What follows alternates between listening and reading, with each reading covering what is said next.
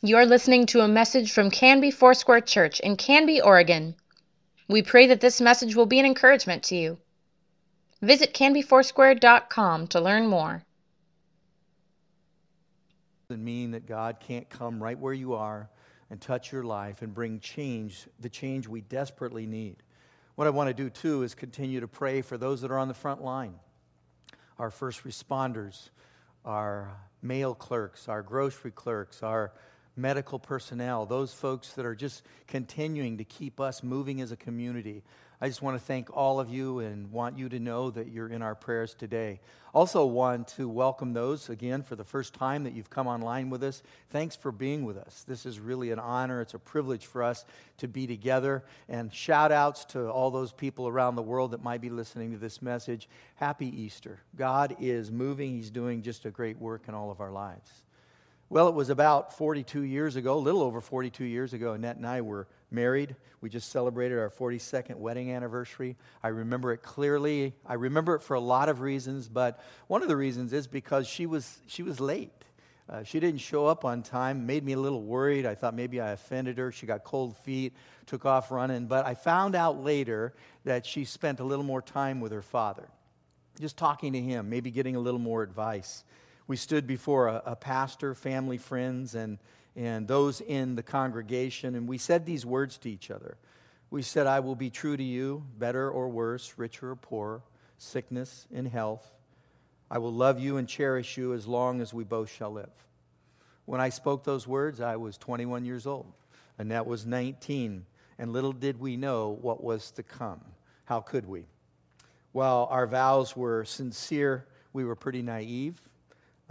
They were honest but lacked experience. What you don't know is really what you don't know. Now I'm older, and some have said that I'm old, but the vows we hold heartily committed ourselves to 42 years ago, they were endearing. But as newlyweds, I have to say this. People weren't knocking our doors down to get spiritual advice. They weren't kicking our door down to get marital advice or wisdom. Why? It's just simple. We were rookies. We were newbies. We really didn't know what we were talking about because we hadn't experienced much. See, the people that married couples were listening to were people who had been married for a while, people who had experienced the ups and downs of life together, who were seasoned. And it really makes all the sense in the world how little time, a little experience can make a difference to whether or not others really take you seriously or not. The Bible says that a man shall leave his mother and father and take a hold of his wife. I had zero problem leaving my parents and clinging to my wife. She's beautiful then, she's beautiful now. But the challenge was this. The challenge was to continue to hold on. And that's always the challenge. That's a challenge with our faith today. So we go through difficult times. Sometimes what happens in marriage as it happens in life, our hold gets weak. Our clinging gets weak. We experience that. But we keep on holding on. I know for Annette and I, we've gone through times that are difficult, but we didn't let go. We stayed with it. We kept clinging on. We kept doing this, holding on during the good and the bad. It's kind of amazing because now Annette and I get a lot of people talking to us about their marriage. They listen. They listen because of 42 years of experience. Something has happened since the first years we were married until now, and that is we've become more seasoned, we've become more experienced. And for this Easter, what I want to give to you is a word from someone who was seasoned, because I think we need that. We need to hear a seasoned voice during a time of crisis, during a time of trouble, of anxiety. I want you to hear from someone who started out as a rookie, but through life, they gained experience and became a veteran in the faith with tons of experience.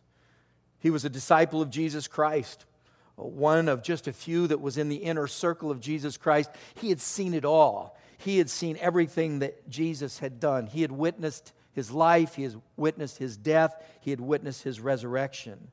But here's the thing. Peter was no polished, he was no pristine, shiny saint. At least he didn't start out that way. He was a stinky, brawling, ill-tempered fisherman. That's the way that he started.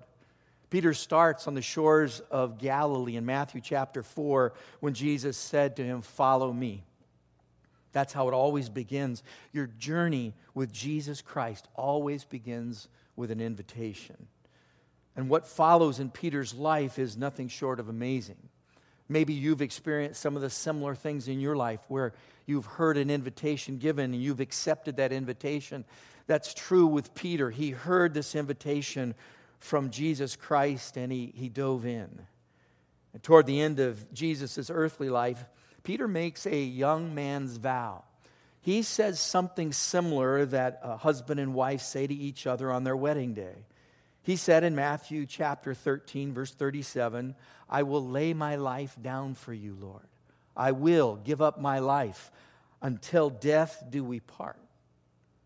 But what happens just a few hours later is Peter does something. He denies Jesus Christ not once, not twice, but he denies him 3 times. This is a man who witnessed miracle after miracle in his own life. Was on the Mount of Transfiguration. He walked on water. But later on, what we find out is Peter becomes known as the Rock. In fact, Jesus changes his name and calls him the Rock. He preached to thousands of people on the day of Pentecost, where 3,000 were converted. They came to faith in Jesus Christ. How did that happen? What took place in Peter's life that made a difference? Well, what we can say is this, and we can say it with certainty. What made a difference in his life was the resurrection of Jesus. Peter experienced the resurrection. In John chapter 20, this is what it looked like to him. It says, "Early on the first day of the week, while it was still dark, Mary Magdalene went to the tomb, and she saw that the stone had been removed from the entrance. So she came running to Simon Peter and the other disciple, the one that Jesus loved," that's the Apostle John, "and said, 'They have taken the Lord out of the tomb, and we don't know where they put him.' So Peter and the other disciple started for the tomb. Both were running, but the other disciple outran Peter and reached the tomb first. He bent over, he looked in at the strips of linen lying there, but he did not go in. And then Simon Peter came along behind him, and he went straight into the tomb. He saw the strips of linen lying there, as well as the cloth that had been wrapped around Jesus' head. The cloth was still lying in its place, separate from the linen. And finally, the other disciple who had reached the tomb first also went inside. He saw and he believed." They still did not understand from Scripture that Jesus had to raise from the dead. So the question again is, how did the resurrection of Jesus change Peter's life? It changed Peter's life the same way it changes our lives today. What I want to do is I want to look a little forward into Peter's life. 30 years after Peter experienced the resurrection, he wrote a letter. He wrote a letter to people who were in desperate need of assurance. These people had scattered. They were being persecuted. They were living under the fear of imminent death in their life. In fact, these people had vacated the area of Jerusalem and other places and had gone to a place called Asia Minor, which today is Turkey. They ran, they were hiding, they were threatened. These people were going through a very, very difficult time. And for Peter to write these people, I know, had to mean the world to them. The same words that he spoke then, I think, resonate in our hearts today. In 1 Peter chapter 1, verses 3 through 7, Peter said these words. He said, "Praise be to the God and Father of our Lord Jesus Christ. In His great mercy, He has given us new birth into a living hope through the resurrection of Christ from the dead, and into an inheritance that can never perish, never spoil, never fade. This inheritance is kept in heaven for you, who through faith are shielded by God's power until the coming of the salvation that is ready to be revealed in the last time. In all of this you greatly rejoice right now, though now for a little while you may have to suffer grief in all kinds of trials. These have come so that the proven genuineness of your faith, of great worth than gold, which perishes, even though refined by fire, may result in praise, glory, and honor when Jesus Christ is revealed. You see, this is the same Peter who denied Jesus, who broke his vows 30 years before. But Peter, he stayed with it. He held on. He clung to Jesus Christ. He knew that Jesus, the resurrected Lord, was his answer. And then you hear this amazing testimony. You cannot write something like this. You cannot say something like this without experiencing what Peter experienced. We know that he was probably in his mid-50s when he wrote this letter, only with a few years of life left, because what happened to Peter was that he laid his life down for Jesus. How did this happen? How did the resurrection of Jesus Christ change Peter's life? Well, in this passage, there are three things that he talks about believing in the resurrection. The resurrection of Jesus Christ, first of all, is a step toward hope. Then it's a step toward inheritance, and it's a step toward power. First of all, it's believing in the resurrection. What does it mean? Believing in the resurrection of Jesus is really a step toward hope. I want you to listen to verse 3 again. This is what it says. It says, "Praise be to the God and Father of our Lord Jesus Christ. In His great mercy, He has given us new birth into a living hope through the resurrection of Jesus Christ from the dead." What Peter's saying here is he's saying that I praise God for the plan that He has to save us, for the plan that He has to save me. And that's one thing that we can rejoice in today, because through the resurrection of Jesus Christ, those that have believed on Him can rejoice because God has always had a plan to save us. And Peter says that is to the honor and glory of Jesus Christ. This is our living hope. That's what allows us to live every day with this abiding hope. No matter the circumstances around us, no matter what we're facing, we have a living hope. We have a hope, but without Jesus and His resurrection, the Bible says there is no hope. Ephesians chapter 2, verse 12 puts it this way. Paul says, you live apart, and when you live apart from Jesus Christ, you live without God and you live without hope. What do we need today? What do we need more than anything? I think what we need is we need a living hope. It's hope, and there's no question about it. Can the world see hope in me? Can the world see hope in you? We're His children. We abide in His faith. We live in His resurrection. The light can shine through us because we do have a living hope. The place where I see whether there's hope or hopelessness the most is really in funerals, and I've done quite a few over the years. I've been with families who, even though they mourn and they sorrow, they know that their loved one is safe in heaven with Jesus Christ. And so there is a sorrow, but there's a living hope. I've also been with people who aren't sure about the destination of their loved one, and they live this life that's hopeless for at least eternity. They aren't sure. They don't know. The difference between the two is remarkable. There is a big difference between having hope and being hopeless. A believer does sorrow. The Bible says that. We grieve, we sorrow, but we do it with a living hope. And what we know is that hope sustains us. Hope in the Bible is directly linked not only to our spiritual well-being, but it's linked to our mental well-being, our mental health. And we know that today. Some of us haven't seen human flesh or a life in a while, except those that are in our family. We're sheltered in, but what we know for sure is that God brings mental and emotional strength to us. The Proverbs says this, it says in 13 verse 12, when hope is not in sight, our minds can grow sick. So a word to all of us today is that wherever we are, make sure that our minds and our hearts stay active, engaged in a relationship with Jesus Christ. Stay engaged with God's Word. Stay engaged with each other through social media. There are just a lot of different ways that we can do that today, and I thank the Lord for the different ways that we can do that. Because what we are facing, really, what we're facing is a real sickness. It's around the world. It's called a pandemic.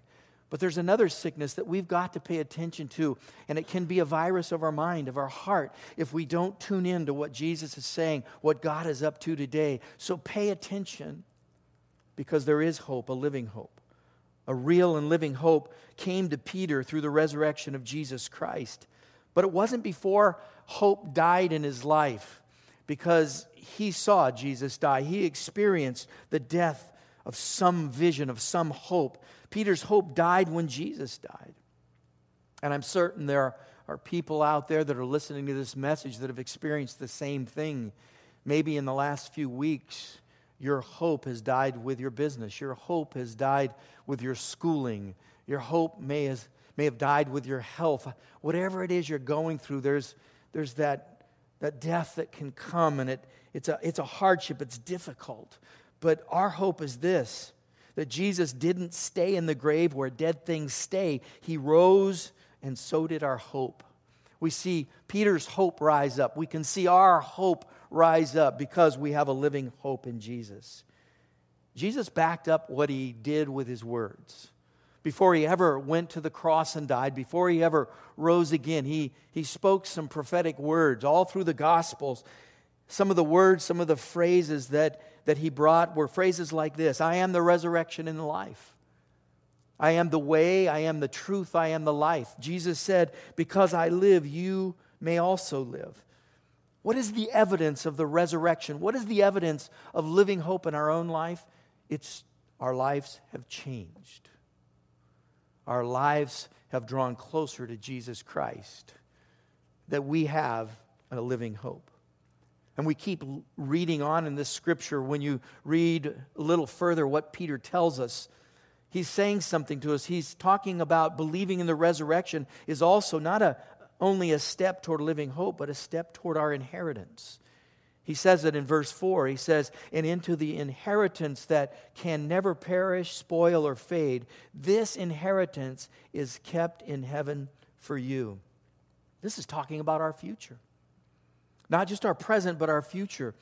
We know what an inheritance is. An inheritance is the thing that you give or you receive on the occasion of someone's death. They make you an heir.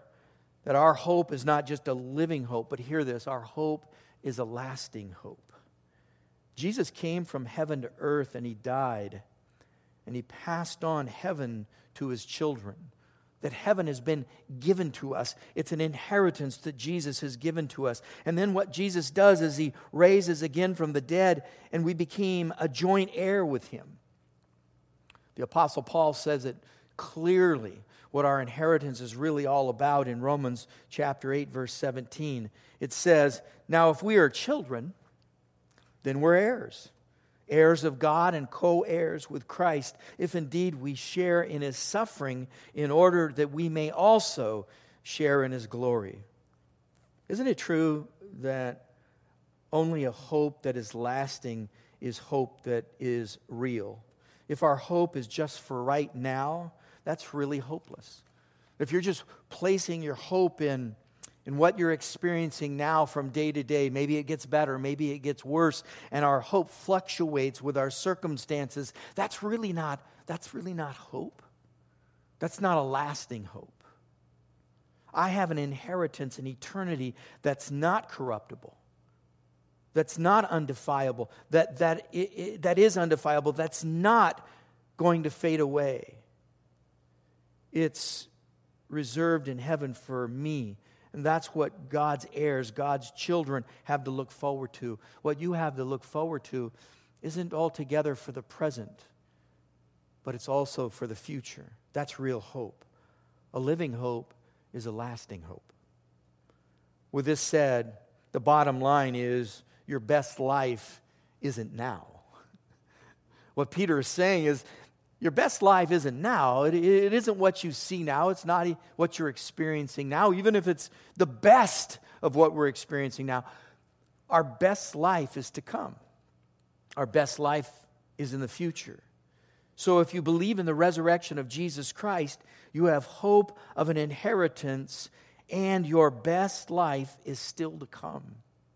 And I want you to hear that. I think that's something that we need to probably repeat to ourselves a few times over. Given the fact that we're bombarded with the news, given the fact that we see the realities of a pandemic around us, what we can say is that we're going to live through this, we're going to be strong, we're going to be better together. But we know this, we know that our best life is yet to come. Our best life is found in the inheritance that Jesus gives us. Later, Peter writes that all these earthly things will dissolve. He goes on, and if you skip over and jump to chapter 3 of 1 Peter, he says, hey, don't put your hope or your faith or your trust in the things that you see, the things that you touch. All these things will go away. They'll all dissolve. So if all this will be dissolved, what kind of people should we be? What Peter's implying is we should not be materialistic. We should not put our hope in the present and everything that we can touch and see. He's talking more about what's coming down the road. So if all of this will dissolve, heaven is more than just a destination. Heaven is a motivation. It's not just something or some place that we're going to end up going to. But when we live every day, we can keep in mind with our eyes lifted up that heaven is something that motivates me. It's something that keeps me going. It's something that brings that lasting hope. It's my inheritance.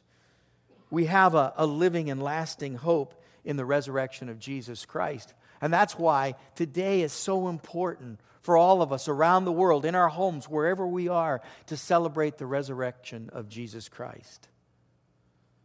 My last thought this morning on Easter morning is believing in the resurrection of Jesus is a step toward power. You see, it's a step toward living hope. We find that in Jesus every single day. It's a step toward my inheritance, that my best life is not now, it's to come. And it's more than just a destination, it's a motivation for me. But Peter goes on and he writes in verse 5 of chapter 1, who through faith are shielded by God's power until the coming of the salvation that is ready to be revealed in the last days.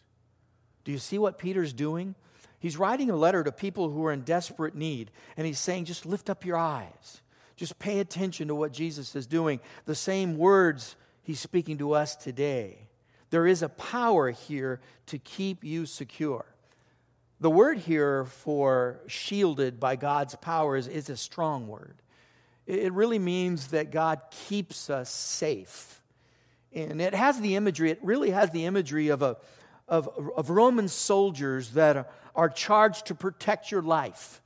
And that if you were headed on a journey somewhere, these Roman soldiers or these well-equipped soldiers are going to keep you safe. That no matter what peril, no matter what you face, what violence may come to your way, what hardship comes your way, they will stay there until their death. They are bound to you. See, that's the strength of the word that Peter uses here. The word kept means you are safeguarded by the strongest, most powerful force in the universe, and that's God. And that happens because we believe in His resurrection. This is a powerful thing. I'm going to put it another way. To all you parents out there, I think this would be true. There isn't a parent who is probably hearing this message right now, watching this message, who if they saw their child in harm's way, they wouldn't step in to save that child. I don't know how many of you have ever had that experience. Maybe you have. I know I've experienced it, and thank God it's only been one time in my life. But I took all my kids to a swimming pool. They were younger. They were just really learning how to swim, and I was the appointed lifeguard, and they were swimming in the pool. And there were a lot of kids in the pool, and they had a lot of swimming devices in there, a lot of floating devices.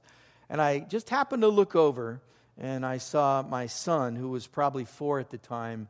He was actually stuck under one of those devices. He couldn't get up, and there was no way that he was going to get out from under that because there were so many other kids floating around on the surface. Immediately when I saw that, my heart raced, my adrenaline kicked in, and I dove into the water, and I just scooped him with my arms and took him to the other side and lifted him out. And he took this big gasp of fresh air, and and he looked at me, and you could see the worry, the panic in his eyes. But what happened was this, that his dad jumped in. My son didn't have the power to save himself, but his father did without a second thought. His father jumped in and saved him.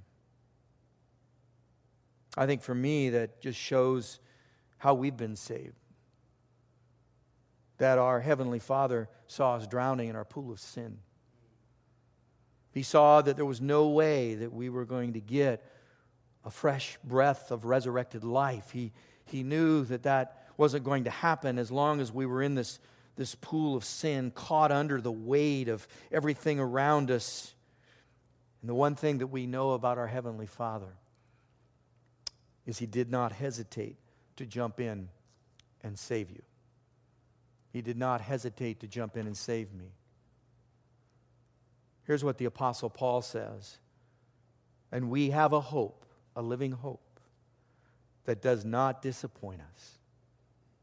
When we were utterly helpless, Jesus jumped in, I'm paraphrasing, just at the right time and died for us sinners who were drowning in their pool of sin. You see, God has come, and He does not hesitate when it comes to your eternal life. And without hesitation, with great compassion and love, He sent His Son to save us. So for me, hearing from a veteran like Peter has brought a lot of comfort to my heart. Maybe you've never heard an Easter message like this, but it's worth listening to because Peter writes, inspired by the Holy Spirit, of what he experienced and the power of the resurrection in his life, not just when he went into the open tomb, but the power of the resurrection that sustained him for the rest of his life. And he shares that story with us. Believing in the resurrection of Jesus is our hope, it is our inheritance, and it is our power. And this is what I want to do. I want to just invite you, wherever you are. I'm not sure exactly if you're at home or at work or in your car, wherever it is. I want to invite you to come to that place of maybe reconnecting with Jesus. Maybe you're somebody who made vows to Jesus a long time ago, like Peter did, or like we do with our wedding and our wedding vows, and maybe you've disconnected from that. Maybe you've disconnected and you look back and you think to yourself, wow, I remember it was when I was at camp, or it was when I was at church, or wherever you might have been where you made those first vows to Jesus, but as time has gone on, you've not lived out those vows. I'm going to invite you today to reconnect with Jesus Christ. How important that is. The resurrection of Jesus Christ invites us to connect with God, to make God's life real in us through Jesus. So you can just say simply now, right where you are, Jesus, I reconnect with you. And if you would like us to know that you're reconnecting, we just want to do this over the internet, we want to do this over social media, you can do this. If you're watching us on Facebook and God's touching your heart right now and you're reconnecting to Jesus, just give us a thumbs up. Give us an emoji that's a thumbs up, and we're going to pray for you. We really will. We're serious about this. We don't want you to make this decision alone. You might even be alone right now. You might even be by yourself, but something's happening. God just sweeping over your heart right now, and you know you've been distant. You know you've been maybe a prodigal, and you're coming home. You're reconnecting with Jesus.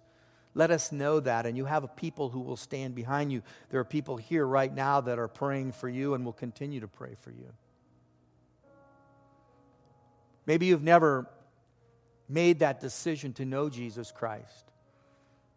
And today is a day of reckoning with that. It really is. It's a day of saying, man, I need to say these vows to Jesus. I need to come to Him and say to Him, Lord, I want to follow you for the rest of my life. I want to follow you through this life, and Lord, I know you're my living hope, and I know I have an inheritance in you, and that you will safeguard me through this time and through the rest of my life by your strength, by your power. If you've never come to faith in Jesus Christ, I want to invite you to do that. I know It made all the difference in my life, and it still makes a difference in my life today, even bringing this message to you. And I want to just maybe lead you in a prayer that you can do that. And if you pray this prayer, and it's the first time that you're receiving Christ as your Lord and Savior, the resurrected Jesus, you can do the same for us. Let us know. We want to pray with you. You can just give us a high five on an emoji on the Facebook, on our live Facebook, and we'll respond to that. We'll pray with you, just a high five saying, yeah, I've done it. Yes, I've done this. So let me pray. Father, we've stepped into this day of unusual times, of difficult times. But we know the gospel is alive and well. That you're finding so many different ways to get into our life, to get into our business. Ways that, honestly, we might not have seen if we continued the busyness that we were on, the schedule that we were keeping 4 weeks ago. But you've put us in this place where we have to look at our own hearts. We have to look at our own relationship and really get real with that. We can't run any longer. We can't deny or hide anymore. You're pointing things out in us. So, Father, I just pray right now for those that have wandered, that have disconnected from you. I pray that there is a reconnecting with Jesus Christ, the King of Kings, the resurrected Lord. Father, for those that are coming to faith, maybe for the first time, that they would hear these words that you speak in your word. If we confess with our mouth and we believe in our heart the Lord Jesus Christ, in His resurrection, His life, His death, and His resurrection, salvation is ours. Salvation comes to us. So, Lord, I pray for everyone that's hearing this message today, every family member, every friend, every home, every place that the gospel of Jesus is going out. Let it bear fruit. Let it bear fruit in our own lives. You have risen from the grave. And we're so thankful for that today. In Jesus' name we pray. And we say amen. Thank you for listening. Please let us know if you have questions or would like us to pray with you. You can contact the church office most weekdays at 503-266-4444 and anytime through canbyfoursquare.com.